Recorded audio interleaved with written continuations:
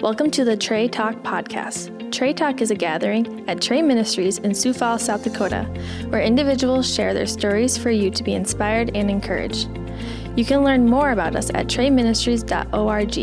If you're in the area, join us for a cup of coffee and a conversation before and after Trey Talk. Thanks for joining us. Well, good morning. It's been a pleasure to be invited back to Trey Ministries. It was an exciting experience, although I did have a few butterflies again this morning. I think it's as simple as sharing my life story, and that's a pretty simple. Life is pretty simple. You just look back on your memories, and School of Hard Knocks, you look back at what you've learned along the way. To give you a little bit of background about myself, I grew up in Northwest Iowa. Was a fabulous childhood. I grew up on a farm, plenty of adventures on the farm. I grew up in a Christian home. We regularly attended church, youth group, went to a private or faith-based institution, high school. So, my parents gave me every opportunity to step outside the bounds and absorb God in my life. Unfortunately, as I got into high school and out of high school, it's like many kids my age, you kind of lose track of your faith for a while. Shortly after I graduated from college, I came up to Sioux Falls, which had the clothes on my back and a suitcase, and I happened to ride by Lakeland Nursery at the time, which was Landscape Garden Center, and we'll talk more about that later, which became my lifelong career. Unfortunately, at that time, my church life kind of waned. I wasn't really involved with church, and of course, at that age, you're 22, and the bar scene seems pretty exciting. I have regrets now, but we can only look forward.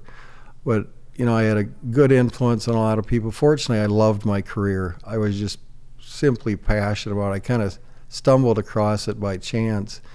I always say I was going to work there till I could find a real job, till I got enough money for an apartment. So in the meantime, I stayed in the Deluxe Motel, which for any of you that are locally from, it's probably not the most sought after environment to be in. So that was a pretty humbling experience. But eventually I got an apartment and things settled in, and I want to, whoever's going to be hearing this video, I just want to reaffirm that just because you've grown up in the way of God doesn't mean you're going to stay there.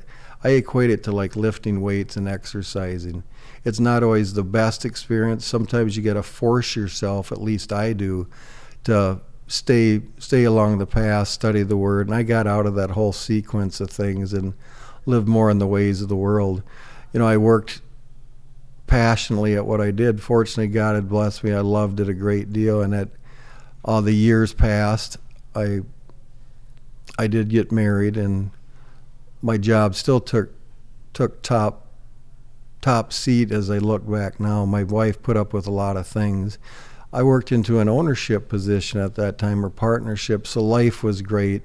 We had our two oldest boys in that time frame. I was working 7 days a week, and I say that not to boast, just for the simple fact there are some regrets in my life. I wasn't the true leader. Like I remember the pastor saying us in marriage classes, you have to be the religious and loving leader of your family, which is so true for a man. I'm not being sexist, of course, but that's our responsibility as a father and a husband, to lead our children and our wife in the right direction. Like I said, Sioux Falls, we've been very blessed. Our business was growing in leaps and bounds. And with that comes some socializing. I'd still work many hours a week. And afterwards, of course, the power cocktails after work. One thing that happened to me that kind of stopped me in my tracks, I was in my early 40s at the time, and I got First of all, before this, backing up a little bit, I was in a very serious car accident on my way to work. I broke both my legs very seriously. I fractured my sternum, collapsed my lungs. So I was dealing with chronic pain from a young age, and still bulletproof. You're young, you still don't have as many aches and pains, but you work your way through that. And I threw myself again into my work. My wife she was my girlfriend at the time, was very very loving and took care of me a great deal. She is a nurse, but sometimes nurses don't take care of their own as good as they should. But she was a very lovely wife. I put her on the back burner, of course.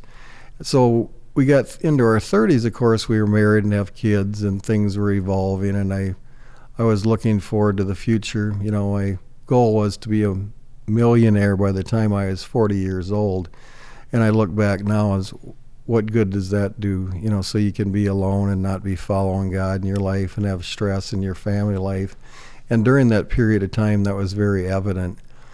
Another so-called setback, my wife and I finally took a vacation. We went to Cozumel, and then I had an insect bite. Fortunately, we were home at the time, and I contracted what we called necrotizing fasciitis. It was just so sudden. I know 2 days before I had life insurance, I had an update, and the doctor told me I was in the shape of a 25-year-old, so I was boasting about that. Life had been very good so far, and then 2 days later, I was near death. As the story turns out, they were going to remove both my legs because the infection was spread. It was going to eventually get into my vital organs. And God revealed an angel, which I would call an angel. Nobody knew how to deal with it at that time. There had been one case of necrotizing fasciitis in Sioux Falls, South Dakota, and that person passed away from that. There was a doctor from North Dakota, must have been Fargo if I remember right. He had recently transferred from Orange County, California, which he had dealt with this on several occasions. And he told me later that he had his medical school prof or teacher had, in warmer climates, it's not that uncommon, but he had just really struck a chord with that, so he knew exactly what to do. Everybody else was just kind of baffled. So basically, after, I think it was 17 surgeries that physician performed, my life was saved. It was strictly by the power of prayer and by him. You could say it was coincidental that gentleman was there at the right time. But that's really when my faith started to take root again. I still, obviously I'm not a perfect day, and none of us that walk on this earth are perfect, but time went on, and of course I had some severe chronic pain, pretty enduring pain through that period of time. And I was given a med called methadone. Lisa, my wife, and I had shopped around to many doctors, and at that time, that was before the opioid epidemic. People were not talking about it, and it made a great positive effect in my life. It was it wasn't so up and down. It was just real moderate. I still had pain, but in the meantime, I wasn't myself anymore. My thoughts weren't as deep. I was real short and temperamental, so after many years, we decided to wean off that drug, and I truly say that was one of the most difficult parts of my journey. After 12 years taking that 4 times a day, I really had no idea how addicted and dependent my body was, although I never abused it outside its prescribed limits. And that was really, I've been through some physical challenges. That was unbelievable. I would have had no idea that was going to take place. So once we were through that, it took about 2 months till I felt like a so-called normal human being. And I'm going through part of the story quickly, and then we'll backtrack a little bit on my life. But after I was off that, of course, there was a lot of shaking and not feeling very comfortable. And then about a year later, it was about 6 months later, we went through this again. And I got diagnosed. My father basically died from Parkinson's disease after time. He became debilitated, and I had seen that slow, painful process, and I was diagnosed with Parkinson's disease. And I truly, at that point, I was questioning God. I'm like, what is this for? Why are you almost picking on me? I've had one thing after another. I'm letting my family down. And I will truly say it was the most depressed state of mind I was ever in my life. It was the darkest period I ever went through. There was days I didn't go to work, days I hardly got out of bed, between the discomfort and pain, and I was basically giving up. What I tried to overcome for so many years became so challenging. So slowly on, with some counseling and pain counseling and doctor's visit, I came to the acceptance that I had a debilitating disease. It wasn't going to get better. My pain wasn't going to get better.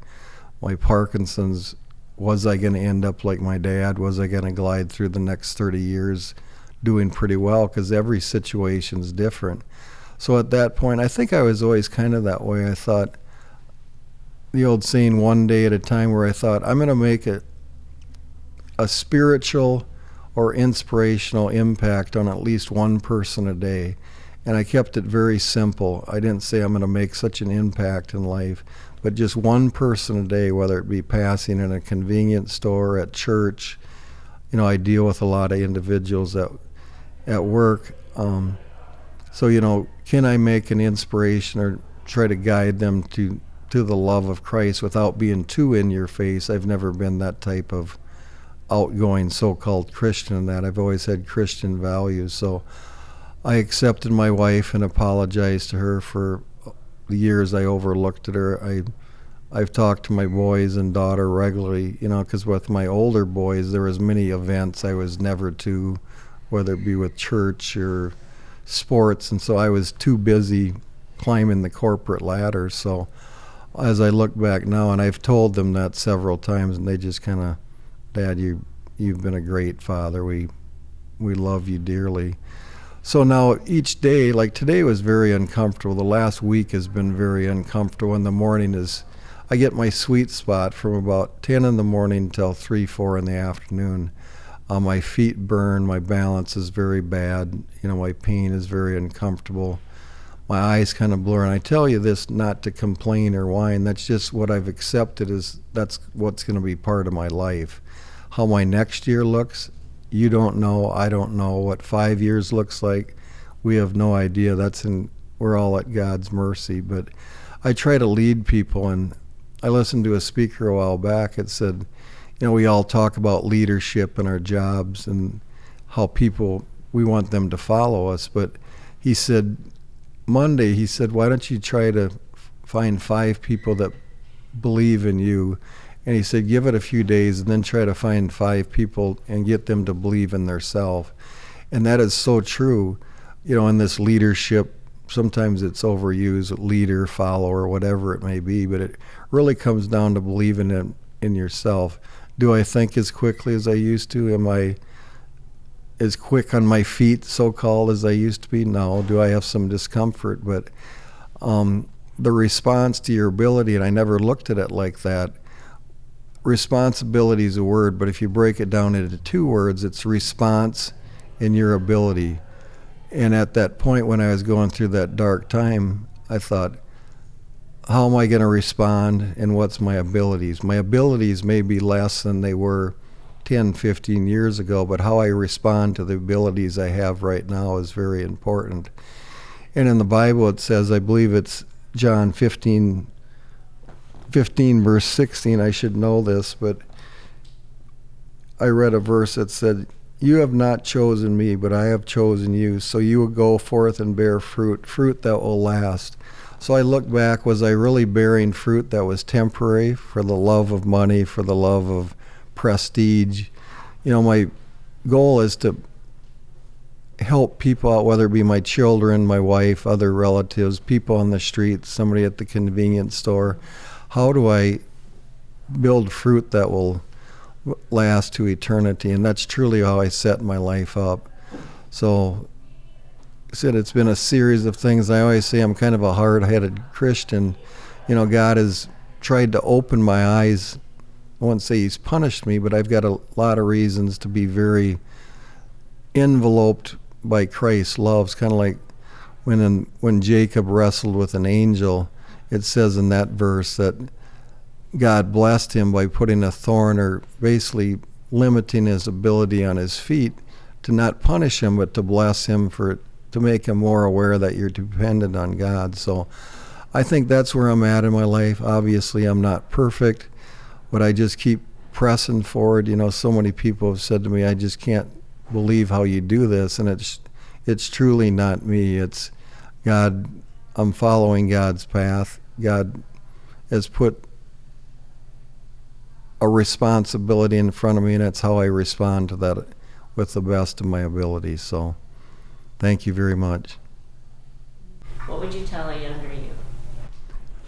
One thing, and it seems like, I still don't think I would have been barking from a mountaintop, but whatever you do when you start your morning or when you're dealing or making a decision, put your faith in God first in everything that you do.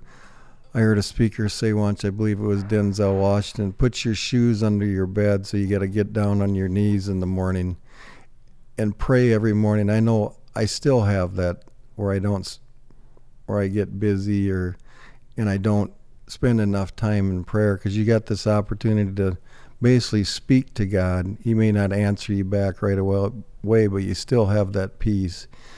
So, and as a father, I would be more engaged with my kids' life, try to guide them in more of a conscientious, or try to instill the Spirit of God in them at a younger age. And don't work all the time, because I worked 7 days a week. Now I've scaled back a lot in my evolution out of the business, although very bittersweet. It was my decision, but my role is changing and will continue to change. And sometimes that makes me sad, but then sometimes I look, God has put a lot of benefits in front of me that I never would have imagined I would have had. I've been able to support my family in a good lifestyle, although what you consider a good lifestyle. But, God has blessed me with so-called material things, but he's blessed me far beyond that. And now really the fruit that I'm going to bring forth in this world, hopefully it's far what I could ever have imagined that I've done. So often I've looked, my peak of my career, and my career is basically over, but really my life is just starting anew. So I got to keep that in perspective, because some days it does, you let your guard down, but keep God as the center point in your life. You had said before that you want to share with someone each day. Explain how you came to that idea.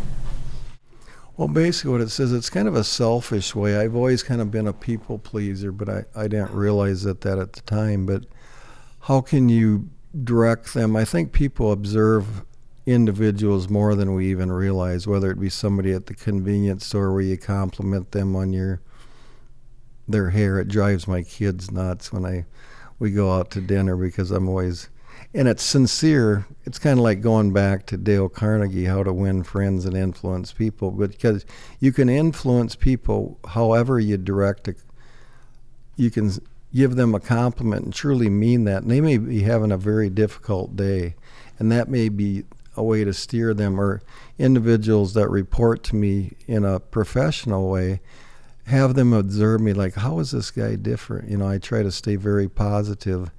And, I want to be viewed upon as what makes this guy tick. Why is he always looking at the rosy side of life when he's kind of been dealt a bad hand in a lot of ways? But again, I've been blessed, and we all have in this whole room. We've been blessed in so many ways. We live in a country that we can exercise our faith. We're one of the most affluent countries on earth. We can talk about this. In many countries, that's not even an option. So we look past a lot of blessings every day. You had mentioned that you were at that depressed state and how hard that is. And today that's a huge topic, or it's just more prevalent, more aware. I think we're trying to be more aware of depression and those kind of things, and addictions, and be more empathetic and sympathetic to that. So what advice would you give to somebody who's feeling that, and how you share a little bit about how you got out of it?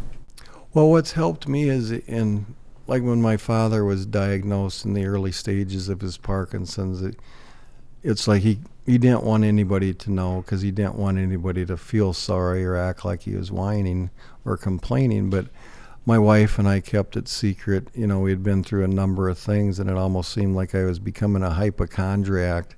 It's one thing after another. But what has truly helped me, and it's kind of a selfish thing in a way, you remove yourself from that isolation, because it's easy to isolate yourself.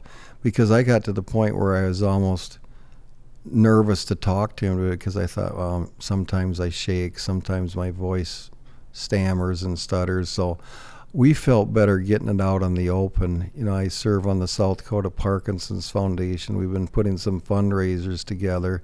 So, of course, I got skin in the game, so I can be an influence on somebody that may have been recently diagnosed with Parkinson's and truly say, life does not end. It's just basically a new beginning, because you get the initial diagnosis, you think, oh, it's over with now, I have nowhere left to go. So basically with mental health, it gets a stigma. I've been viewed, I think, as a good person most of my life and a success in business. Well, you got to accept that God in times potentially humbles you, and you have to be a humble servant and not be afraid to make your so-called shortcomings. And mental health is very important at any age, because I think women, men, young people, college-age kids, 50 years old, I think God wires us a little different. Some of us are more prone to going through these darker times. And I think we just have to have awareness and I think we're doing a much better job of the stigma of taking it away and making it more open so people want to help. 99 out of 100 people want to reach out and help somebody that's struggling either physically or psychologically. You just have to ask for help. Anybody else? I have lots of questions for you, but one of the things Trey is trying to do is provide that bridge between kids that maybe have gone to church when they're young and plan to go to church again when they raise a family. And there's an intermediate stage, and a lot of kids in this intermediate stage are on a path that they probably know isn't the greatest path in the world, but it's their path. How do you get people to change direction in that path that are maybe going down a little bit of a bad road or maybe just stuck in something? How do you motivate them to change their path? What is it that you've changed your path on a number of different occasions in life? And I know life itself has helped you change your path. If life isn't something that makes you change your path, how do you get them to switch mentally from going down this road to going down that road? Well, I think that's a terrific question. Very well said, because I think it's lack of things to do. Like when I first got to Sioux Falls, there wasn't a Trey ministry. Obviously, there was youth groups and that type of thing. But putting them in a setting, I always say we got to minister or be a disciple outside the church walls, because some people are not as likely, and at any age are kind of intimidated by those church walls. And I think a lot of young people go through, well, I don't even know if I'm saved, or I don't know if I'm a so-called Christian. So I think teaching the young people that are engaged or more on fire with Christ and their relationship with God is recruiting disciples so they can truly be an influence on those people, whether it be subtly or more outward in a different way. So I'm on a board called where it actually is about teaching discipleship, and that's definitely outside my true comfort zone to go talk to somebody about my relationship with salvation in Christ. But I think it's kind of like a mental health thing. We got to break down those religious barriers where being a Christian isn't necessarily going to church every Sunday, because I think a lot of people get to the point where I haven't went to church in 3 months, I'm not a Christian, I'm going down the wrong way. Planning events, or again having young people, like Fellowship of Christian Athletes is another good example, because those are so-called talented, popular individuals. So I think those avenues are definitely powerful for young people. What was like the turning point in your mid-20s where you knew that the path that you were heading to wasn't right, and you you know that it's not right, so you know, right? So what was that bridge that made you cross to the other path? Well, I think at that time I got married. I believe I was 27, shortly gonna be 28, and I married a wonderful girl who faith was first in their marriage too. Our marriage has obviously had its ups and downs like every marriage, but she kept me grounded. She made me aware, and sometimes in more vocal terms, that I had to be more engaged with church and the family, and it kind of evolved in that situation. I think that happens quite often. I'm in the gardening and landscaping business, and this isn't probably a very good example, but kids grew up gardening a lot of times and they go away.